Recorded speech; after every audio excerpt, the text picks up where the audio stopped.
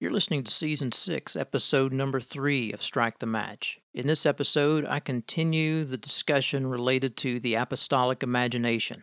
Today's topic, Apostles and Apostolic Function. So with that in mind, let's...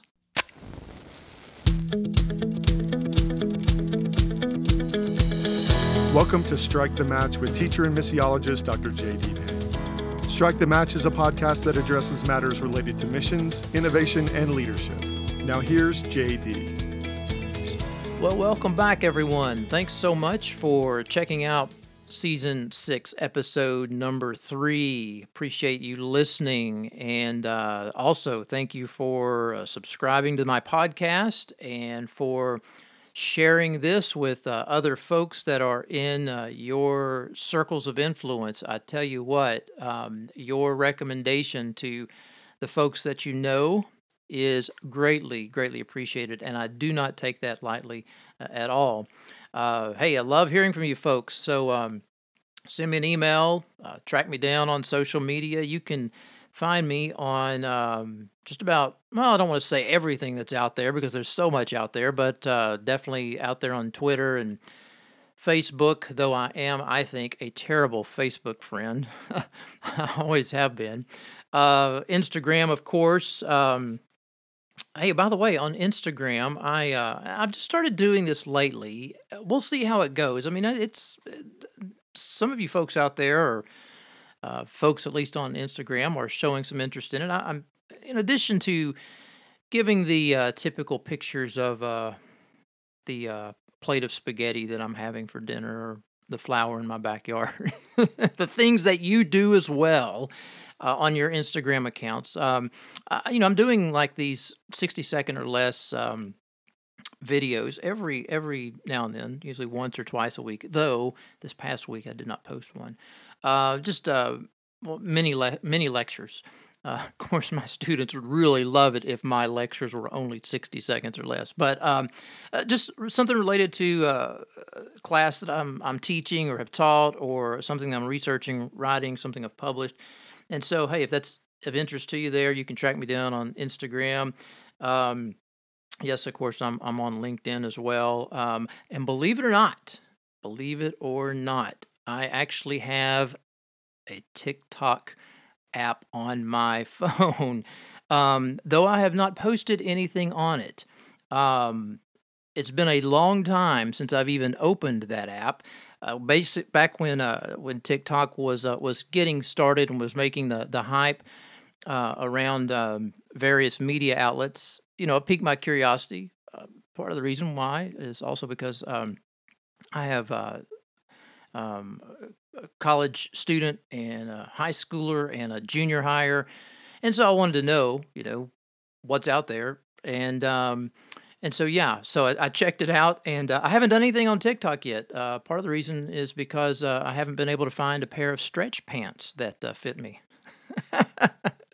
Only those of you that have checked out TikTok will know what I am talking about. So, hey, thanks so much again, really, for checking out this episode of Strike the Match. I am coming at you on a brand new microphone, and crazy thing is that the microphone that I've used for like the past, almost all of the past couple of seasons, is a really nice microphone, a nice condenser microphone, and it just died. I mean, like this season, I've only had it for maybe a year and a half, 2 years, maybe, and it was really nice. And if you're all wondering, was it the Blue Yeti? No, I do have a Blue Yeti that I've used for many years. I still like that mic. Blue Yeti's doing great. But anyhow, this was a MXL and 990, and it just started developing this crazy like wind sound in the background whenever it was turned on. I mean, it just sounds like winds blowing, while it sounds like I'm out in a field somewhere, doing the podcast. And so, anyhow, I am using a completely different mic. I'm using, for those of you that are mic nerds that are out there, I'm actually using a dynamic mic now. It is a Shure SM48. Yeah, last last week, I believe I had to, or last episode, I went with another dynamic mic. It was a really cheap one that I've had here for years, and it was basically to save the day because my good mic just up and died. So anyhow, I'm hoping that this is going to come out okay. And I've done a bunch of tests on this mic, but uh, who knows? Who knows what it will turn out to be? Again, keep in mind, I am not only the the spokesperson, but I am the audio engineer and producer and everything else for this podcast. So whether you like it or not, that's what you get. So hey, hopefully this microphone will be okay. Hopefully it'll work. We'll see how it goes. And and by the way, my monitors died. It's crazy. I had to get a new pair of monitors here for my home studio, but anyhow, new toys, and I'm very thankful for them. So let me jump in to today's topic, and that is continuing on with where I left off. And so last episode, I was talking about apostolic language, the history of language that we use in missions today, and so I'm continuing on with the whole apostolic imagination thought, no pun intended. And today we're going to be thinking about the issue of apostles and apostolic function. And so that is a topic that when you wade into, it is very controversial, but I think it's important that we need to look into the scriptures and see what does the Bible have to say about this particular issue, because it has, I believe, tremendous gravity on the Great Commission tasks to which we have been called when it comes to global disciple making. And keep in mind, when I say global, I'm talking about across the street, working among unreached people groups just as much as I'm talking about on the other side of the world. And so, so I think this topic is incredibly important for us. So, let me tell you where I'm going to go, and then I'll even tell you where I'm coming from the outset of this podcast episode, so you're not sitting there wondering, all right, where's JD coming from on this issue? So, where we're going to go today. So, basically, I'm going to talk about the apostle, or maybe I should say it this way. Who is an apostle in the Bible? And then I want to take just a brief amount of time to talk about, well, what were or what are that we see in the Scripture, the apostolic functions, the main functions, the main activities that the writers of the New Testament draw attention to when they talk about what the church was doing in her apostolic work. And so if you need to go back to last episode, Season 6, Episode 2, to go back and look at the issue of language and how so much of our language today that we talk about when we talk about missions really is heavily laden with tradition and culture and heavily developed out of the 16th century. Even though there has been a struggle, I would say, in the 20th century to draw it back to the language of the apostolic in the Bible. And so in some circles, that's happening today. In other circles, it's not. And so we can talk about missions even when the gospel is not being shared.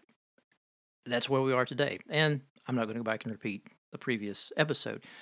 So today, apostles and what's apostolic function. So I'll tell you where I'm coming from right out of the starting gate, and that is this: when I look into the scriptures, I see that there are really two categories of apostle. By the way, let me make this disclaimer, I guess, before I even go any farther, and that is there is an incredible amount of scholarship out there on this topic that I'm talking about. And in that amount of scholarship, there is an incredible amount of diverse opinions. Well, maybe I shouldn't say diverse convictions. How about that? Maybe we'll say it that way. And so there is not consensus. There's a great deal of disagreement, even on basically what I just said. I mean, it's like almost anything that you can say about what the Bible says about apostles. There's an incredible amount of disagreement among New Testament scholars and theologians that are out there, and missiologists as well. So what have I already said? Well, I basically said, I think that there are two different categories of apostles. There are many scholars that would see that be the case, though I will even say there are scholars that are out there that are arguing for several different categories of apostles. But I see two general categories. And I'll say this, there are scholars out there that will argue for only one category. And so what I'm saying is that while I think there is good evidence for the convictions that I come to, not just from myself, but from other New Testament scholars and theologians, at the same time, there are other solid scholars that are out there that have a completely different perspective on this. So I will let you search the scriptures and be a Berean and come to your own understanding on these issues. But where I think there is a great deal of agreement is in the area of apostolic functions. And I will get to that toward the latter part of this episode. So, continuing on, where am I coming from on this? Well, two categories. One, I think there is this category that is what I refer to as a fixed category of apostle. The other category is what I will call a fluid category of apostle. So, fixed category of apostles. This would be the office of apostle. The situation whereby you have the 12. You have Paul, I think, is in that category, even though Paul is not of the 12.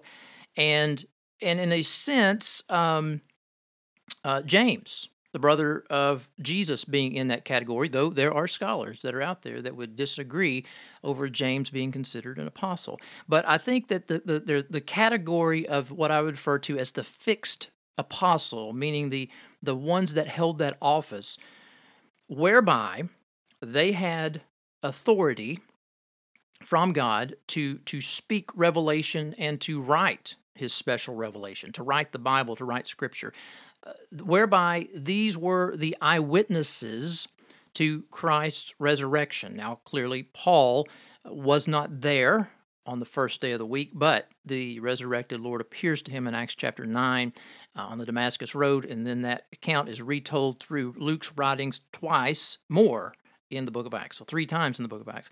So you have the office, which is fixed, with the authority that comes from God based on that office.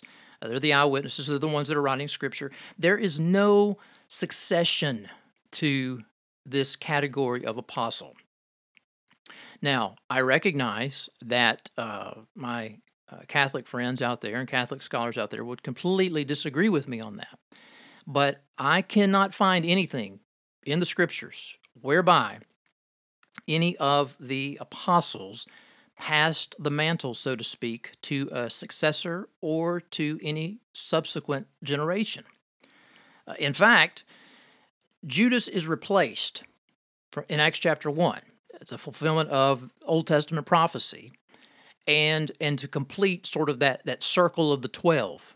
You remember Jesus in Luke chapter 22 talks about how the 12 will sit on 12 thrones, or how the apostles will sit on 12 thrones, if I'm not mistaken. That's passage after Judas is not around, and how they will judge Israel.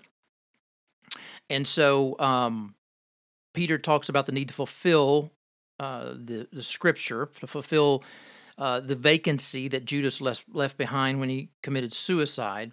And as you know, Matthias was chosen. Matthias had to have at least 2 qualifications, prerequisites, if you will. He had to have been there from the beginning, from the time of Jesus being baptized with John the Baptist to the time of his ascension, and witnesses to and then also to be a witness to the resurrection. And he fulfilled those prerequisites. And so he was chosen. But here's the thing. you have the 12, but after the church comes into existence, there is no replacement of any of those 12. In fact, when James is killed in Acts chapter 12, when Herod kills him, that leaves a vacancy, and we have no record of it being filled. There is no example of succession, apostolic succession in the New Testament. So the second category, the second area that I would say is what I would see as the apostle in the New Testament being a fluid category. So this is a completely different category that the understanding is not about office, because the office is not applied, but it is about functionality. So what you have is a functional role, if you will, that is reflective of what was originally modeled by Jesus. Hebrews 3:1 tells us that he was apostle. And then also modeled by the 12 and Paul, of course. But here's the other thing about this functional category, and that is there is no authority, such as authority in an office, but the authority is in the Word of God. So the authority that comes is that which is God's Word to His people. Now, we see in the New Testament, I believe, this category representing those that often represent a church from which they've been sent, or they're involved in some kind of carrying out some kind of special task. All right? So those are the two categories. So apostles being fixed, referring to how we traditionally call them the office of the apostle. And then there's this apostle category, I believe, that exists, and it's more fluid. Now, those are two broad categories. So let me talk about those related to the fixed category, and then I'm going to talk about the fluid category. Now, again, I already said that there is some disagreement over the issue of a fixed category. So, for example, there are some scholars that will only say it's about the 12. And there are some scholars that will say, well, it's about the 12 and it's about Paul. And there are other scholars that will say it's about the 12, it's about Paul. Jesus is referred to as an apostle in Hebrews chapter 3, verse 1. And maybe James, the brother of Jesus, is an apostle. So, in other words, there's all kinds of disagreement over this issue. But what I think we see when it comes to the fixed or the office category, well, maybe before I even get into that, let me jump into, again, sort of the archetype, and that is Hebrews chapter 3, verse 1, and that is Jesus is referred to as an apostle, and obviously a high priest as well. And when you begin to look into, and it's the only time he's ever referred to by that word, apostolos, in the New Testament. Now, however, whenever you look into John's gospel, the word, the verbal form that's related to Jesus being sent, shows up all throughout the Gospel of John. And so I do believe that even though John doesn't apply the word apostle to Jesus, I do believe that you see that function showing up in John's gospel, and I would say also in the other gospels as well. So I would say we start with Jesus. We see him being referred to as an apostle, and I would say what we see, and a lot of scholars, even missiologists, I'm not hearing going in this direction, but what we see in Jesus' ministry, I believe, sets the paradigm of what is to come when it comes to the apostolic functions. So what is Jesus doing? He shows up onto the scene. He comes onto the scene, sent from the Father, the apostolic God, and he begins preaching the good news of the kingdom. Repent, believe. He's doing evangelism. He calls his 12 to himself. So he is doing evangelism. He calls them to himself. He's modeling teaching before them. He sends them out. He gives them hands-on opportunities and experience. And before he ascends back into heaven, he basically leaves a church of 120 people in Jerusalem with 11 apostles, leaders over that church, and they're completely transformed on the day of Pentecost. And what you see is the church, even prior to Acts chapter 2, it is a group that has been birthed out of the harvest because one has been sent and comes and begins doing evangelism that results in disciples made, that results in those disciples being taught the kingdom ethic, and that results in those disciples being taught the kingdom ethic. Some of them are raised up or called out to be leaders in an official capacity over the assembly of the saints. And I would say that that is reflected all throughout the book of Acts and even in Paul's writings. And I would say there are elements of that that continue on and should continue on today in our missionary activities. So you've got Jesus. Then you also have the 12, of course, because that's usually who we think about when we think about apostles. So you've got the 12. They were witnesses to the resurrection of Jesus. They walked with Jesus. He called them to himself.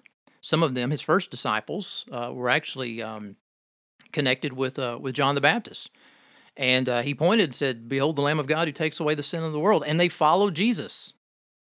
And he calls them to himself. Matthias obviously replaces Judas, as I just mentioned a moment ago.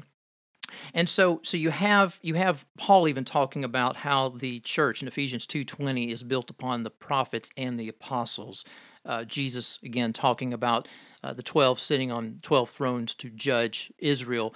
You have in Revelation 21, verse 14, where the foundations of the new city is basically made up of 12 foundations with the names of the apostles on them.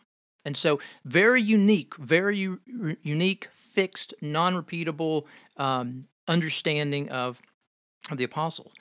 But then also you have within, again, this office, which is different because with Paul you have this office, but at the same time you see this functionality show up in a much different way as he goes about doing evangelism and planting churches.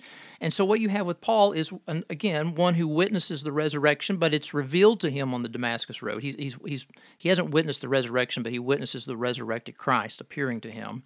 "Saul, Saul, why are you persecuting me?" He's called, just like the others were. He's called to Jesus, refers to himself as one who is untimely born, the least of all the apostles. He's not one of the 12. And so we've got to keep that in mind. It's completely separate from the 12. And in fact, I don't agree with them, but there are scholars out there that want to pit Luke against Paul when it comes to their understanding of apostolos. There are some that are saying, well, Luke, he never refers to Paul as an apostle except for Acts chapter 14, verse 4 and verse 14, and he does it in conjunction with calling Barnabas an apostle as well. And so Luke really doesn't think about Paul being an apostle. He's really limiting everything to the 12. And there's scholars that are basically saying, well, Paul and Luke are at odds with one another and they contradict one another. I do not believe that at all. I think that they're looking at things from different perspectives. And so I would clearly say, yes, Paul is not of the 12, but he is very much one that would fit into that special category of the apostle, having the authority, having seen Christ, being called by Christ, and writing Holy Scripture. Then you have James, the brother of Jesus. So again, I know some scholars disagree on this, but what you have with James, who's not part of the 12, you have in 1 Corinthians chapter 15, verses 5 through 8, and also in Galatians chapter 1, verse 19.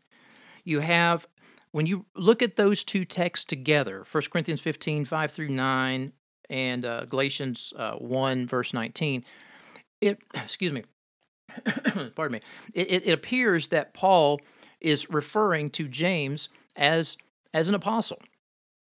And there are some scholars that would say, well, no, he's just saying he's one person among a group of people separate from the apostles. But go back and check. Take a look. See for yourself. Sorry, I have to get a drink of water here. All right, so I said that I believe there's a fluid category that's out there. And so when you look at Luke and Paul, and I will even say John, they seem to apply the term to a wider group of people. And so I'm going to kind of unpack that here as we go through this. So let's start with Let's start with Barnabas. So in Acts chapter 14, verses 4 and also verse 14, Luke clearly references Paul and Barnabas with the word apostolos. In fact, I'll give you a couple of quotes here. I think these are worth listening to. John Polhill, who wrote an excellent commentary on the book of Acts. I actually had the privilege as a graduate student of taking his Acts Exegesis class. He writes this statement. He says, in Acts, Luke used the term apostolos in a restricted sense, which denotes only the 12 who were eyewitnesses to Jesus' entire ministry. Acts 14:4 and 14 are the exceptions to the rule. Perhaps Luke indicated here that Paul and Barnabas were delegates of the Antioch church, commissioned by them for their mission. Perhaps it indicates Luke's awareness of the wider application of the word, and that he here slipped into the more customary and less specified usage. Now, I also want to give you a quote from I. Howard Marshall, because I think he acknowledges the same thing that Dr. Polhill references here, but Dr. Marshall, he adds a more definitive statement to it. He says, it is possible that Luke uses the word here in a very general sense to mean, quote, the missionaries sent out by the church at Antioch, end quote. More probably, however, the explanation lies in the fact that by apostles, Luke thinks primarily of the 12 appointed by Jesus during his earthly life with a particular mission to the Jews. But Luke was well aware of Paul's apostleship, as is seen in the present passage and in the use of the cognate verb to send from the Greek apostello in chapter 22, verse 21, and chapter 26, verse 16. Thus, he recognizes that there was a group of apostles commissioned by Jesus wider than the 12, and he does not deny that Paul and Barnabas belong to this group. And so, again, check it out for yourself. Acts 14, verse 4 and verse 14. And then compare that to Paul's own words in 1 Corinthians chapter 9 in the first 6 verses, in which Paul is talking about some of the rights that he has given up, and he equates Barnabas with him because Barnabas was on his team, and he talks about the rights of an apostle, and he makes a statement about he and Barnabas, and so check it out in light of what Luke writes, because I do believe that it is biblical evidence that Barnabas was considered in this category of an apostle. Then you have this larger group of what I will call the others. So the others are as follows. There are several other examples. So in 1 Corinthians, I'll go back to 1 Corinthians 15 in verses 5 through 9. Some scholars look at the statement that Paul makes when he talks about all the apostles. If you read the text, he talks about Jesus' appearances after the resurrection, and he makes this statement, all the apostles. There are some scholars that see that as reference to a wider group. There are some scholars that look at what Paul writes in 1 Thessalonians chapter 2, verse 6, referring to Silvanus or Silas and possibly Timothy. So what's going on there? Well, in the introduction to 1 Thessalonians, Paul identifies in the salutation himself with Silvanus and Timothy. But then by the time you get to chapter 2, verse 6, what you have is Paul using the word we, and at the same time referring to we as apostles. So I think it's some evidence to consider. But at the same time, there have been some scholars that have said, well, what Paul is doing is he's just using the first person plural in the Greek in the writing style. And so, just like some authors today, for example, when I write books, sometimes I will talk about we, did this or we did that. It's using that plural, that author plural, if you will, when really it's just one individual. So scholarship is divided over that issue. Give you another example of the others. So Epaphroditus,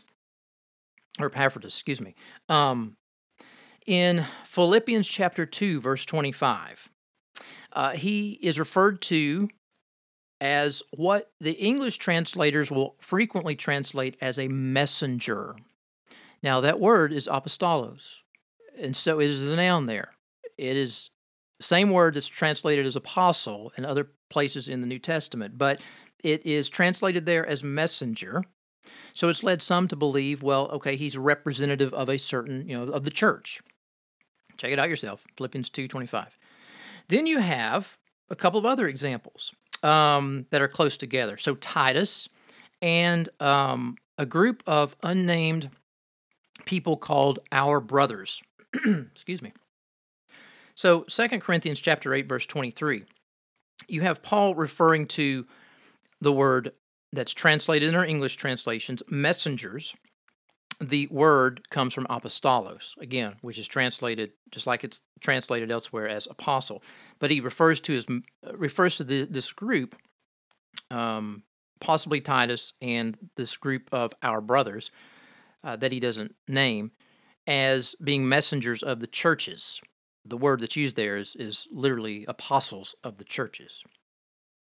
Then you have the possibility of Apollos falling into this category. So First Corinthians in the first 4 chapters, and then in chapter 9, the first 3 verses, there have been some that look at how Paul is equating Apollos with himself, and they're saying, well, Apollos is considered in this category as well.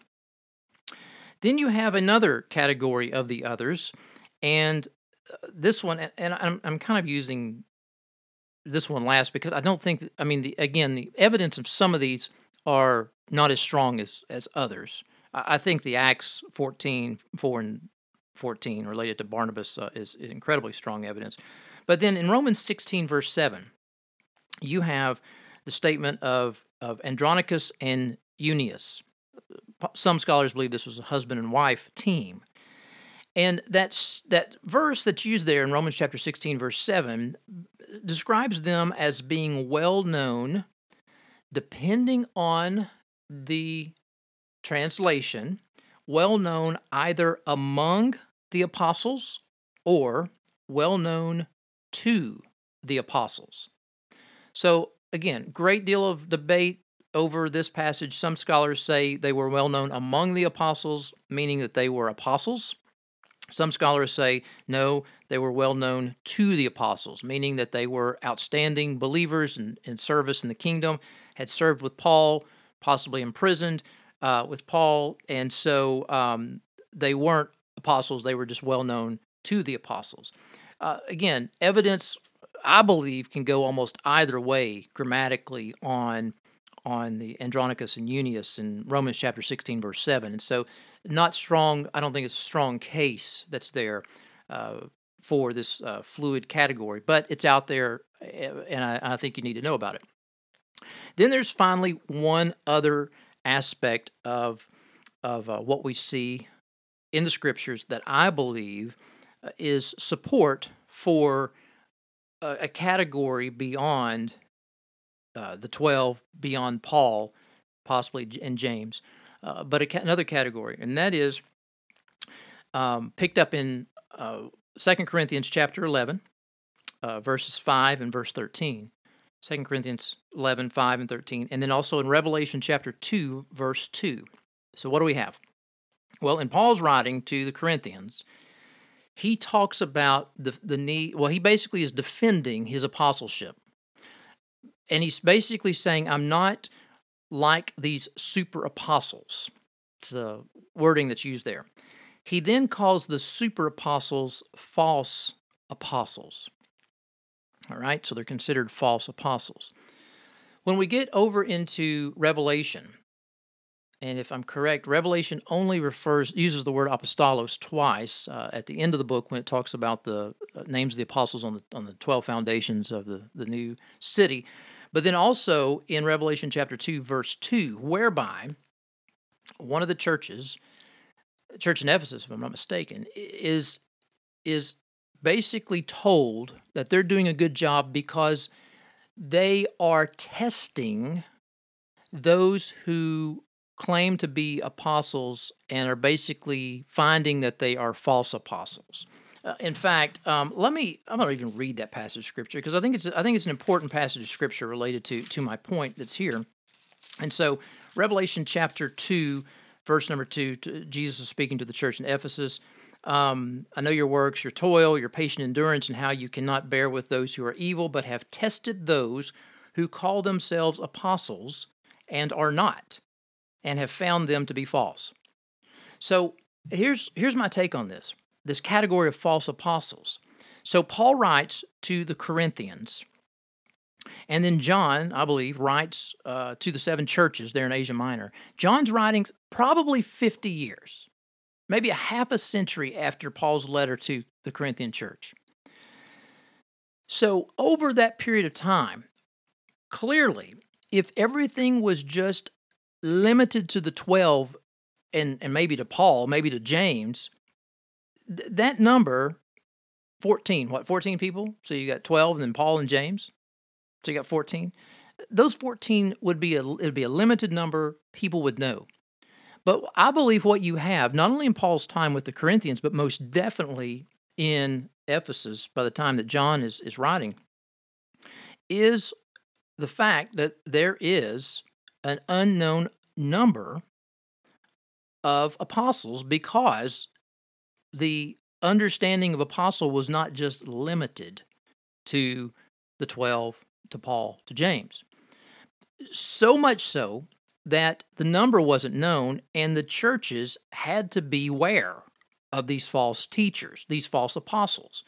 And so therefore, if there was no need to be wondering whether or not this person is showing up as a true apostle or not, then people wouldn't be warned. But if you knew that the number was fixed, and someone shows up and says, "Hey, I'm an apostle," and you pull out your list and you've got 14 names on it, and you check the person's name against your list of 14, and you find out that their name's not on it, well, no big deal. No, it's not. It's a lie. But I think what you have is a larger number, and that the churches had to be discerning, and they had to test the spirits. And so they're told, hey, you need to check, and there are those that are out there that can call themselves, they're going to call themselves apostles, but they're false apostles. All right. So I said at the end of this podcast, I wanted to briefly touch on apostolic functions. And this will be, I'm sure, unpacked in future episodes in this season. But when it comes to the apostolic functions, first and foremost, where the New Testament weighs the most weight, the most gravity on, here's what I think we see. And I think we see it in Jesus' ministry, him being the archetype, him being the apostle and high priest of Hebrews chapter 3, verse 1, that high Christological book communicating this, I believe, a high Christology of his apostleship, if you will. And you see this in the life of the 12, and you see this in the life of Paul, and I think to a lesser degree, but most definitely with Barnabas, and I think with some of the others. I think you see these functions showing up. And so here, I believe, are the primary apostolic functions that we find in the New Testament. And so therefore, if we're drawing our understanding of missionary from anything in the New Testament, then it's going to be connected to the apostolos, whether you agree. All right, whether you agree with what I've just said, and you think, okay, everything it's when it comes to apostles, it's only the 12. That's fine. That's fine. Or you think, okay, it's just the 12 and it's Paul. Okay, that's fine. Maybe you don't agree with me on my categories of fixed and fluid. But I think what you would have to admit is to say, if we're going to draw a line from where we are in the 21st century to the New Testament, and we're looking for examples, models, guidance, principles by which we practice our, if you want to use the word missionary activity, I would say apostolic activity, then I would say, here's what you're probably going to have to come to. You look at the life of the 12, you look at the life of Paul, and you say, what did they do? What were they about? Where were their priorities? And I think we would, for the most part, come to an agreement. And so here's what I think are the primary apostolic functions. Number one, evangelism. That they were primarily involved in preaching the gospel. preaching the gospel primarily in the highways and hedges of lostness. Yes, we see, for example, Paul desiring to preach the gospel to the Roman Christians because the gospel is a part of our sanctification process, but churches are birthed out of the harvest in the New Testament. And so it begins with evangelism. Jesus shows up on the scene preaching. He sends out the 12. He sends out the 72. Paul goes preaching. Power of the gospel. It's all over the New Testament and was a priority to what they were doing. Number 2, teaching obedience. So the Great Commission is more than seeing people make a profession of faith in Christ. The apostolic function is also to teach them to obey, to teach them obedience. So it's not sufficient just to see someone make a profession of faith. You see this, again, throughout these examples that I have just mentioned in these different lives, these different models. And what were they doing? They were teaching people the kingdom ethic. Apostolic function number 3, church planting. Even going back to Jesus as the example, what he left behind with the 120, with the 12 or the 11 in place, was his called out ones, his ecclesia. Now, were they about to be transformed by the fulfillment of Joel's prophecy on the day of Pentecost? Absolutely. But how did that come into existence? Evangelism, teaching them how to obey, gathering them together into an assembly of the saints, and having their own leadership. Church planting. We see that model in Paul. We see it with Paul and Barnabas on the first missionary journey. Churches being planted out of the harvest. What did they do? They did evangelism. That resulted in disciples made. Disciples were gathered together to self-identify as the local expression of the universal body of Christ. And then they appointed elders for them in every church. And that brings me to number 4, apostolic function number 4, leadership development. The apostolic teams did not see themselves as an end unto themselves. They saw themselves primarily as a scaffold attached to this household of God that they were a part of seeing planted and come into existence. Jesus did not remain with the Jerusalem church, but he prepared the church for his departure. He prepared them with their own leaders. Paul and Barnabas, first missionary journey, they go back in Acts chapter 14, they appoint elders. Titus chapter 1, verse 5. Titus, the reason I left you on Crete was to put what remained in order and to appoint elders in every town. Leadership development, crucial, critical. 2 Timothy, what does Paul tell him? Pass these things on, what you've seen and heard in me, pass them on to other men who will be able to take it and turn and pass it on to others. So the notion of leadership development for new churches was critical to apostolic function. The scaffold would eventually come down, and they would move to another location to start the process over again of preaching the gospel, teaching obedience, planting the church, raising up elders, pastoral leadership. 5th apostolic function, and that is the care for churches. The care for churches. So read Colossians chapter 1, verse 28, all the way through to verse 25 of chapter 2. What does Paul say? He wants to present them mature in Christ, before Christ. 1 Thessalonians chapter 2, verses 5 through 8, Paul talks about their care, their concern for the church that's there, how they were tender, caring like a nursing mother to them as children. So you have this notion of care for the churches. There is no concept in the New Testament of my goal as an apostolic team is just to get a church in place and move on. Now, that's part of it. But what you see is the notion of development that is a part of the process. Now, clearly you have the issue of duration and development. So Paul is there working to develop these churches. The duration of time is not indefinite. So clearly there's not this notion of they're going to be permanent fixtures attached to these new churches. Paul, Romans chapter 15, he wants to preach where there's not been a foundation that's laid. He doesn't want to build on someone else's foundation. Other people may build on the foundation, that's fine. But the role of the apostolic worker, first and foremost, is to go to where the foundation has not been. And so what you see is this care for the churches. And so the desire to see the churches healthy, to see them grow. Paul's concerned about the poor, the believers that are poor. So he's in the process of Galatians chapter 2, Romans chapter 15, talking about delivering resources to the saints. So he's concerned about widows. He talks to Timothy about widows within the church at Ephesus.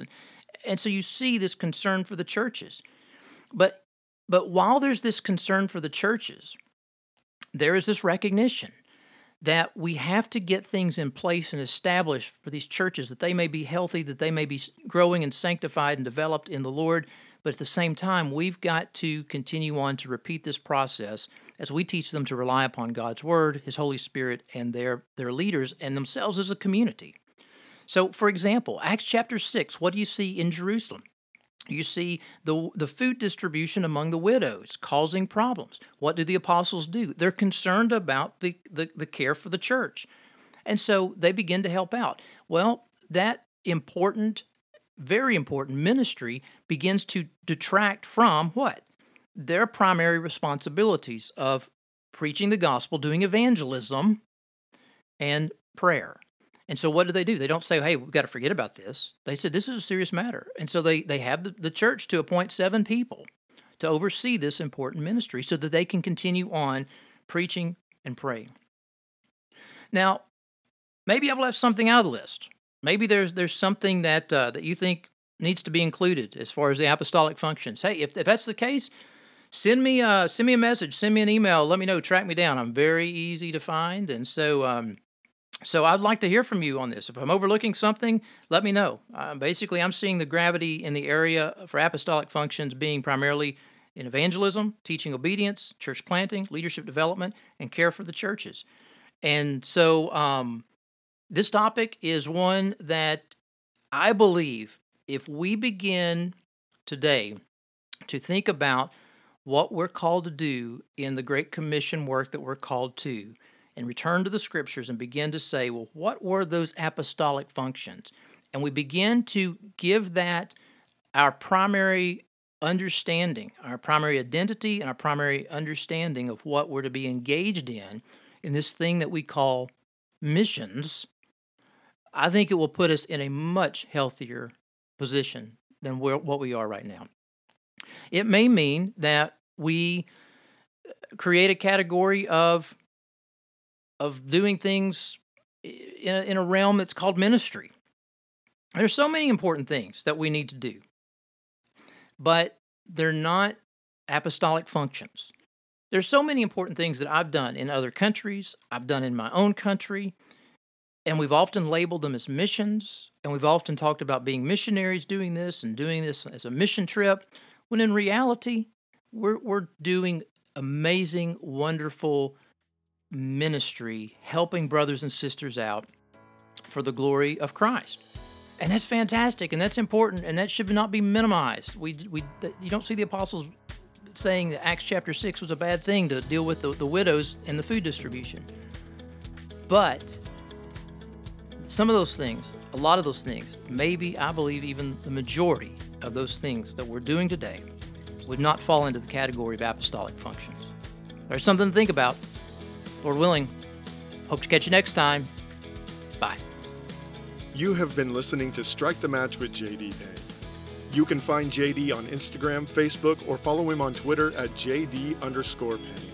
And if you'd like to check out more books, posts, and podcast episodes, visit jdpayne.org.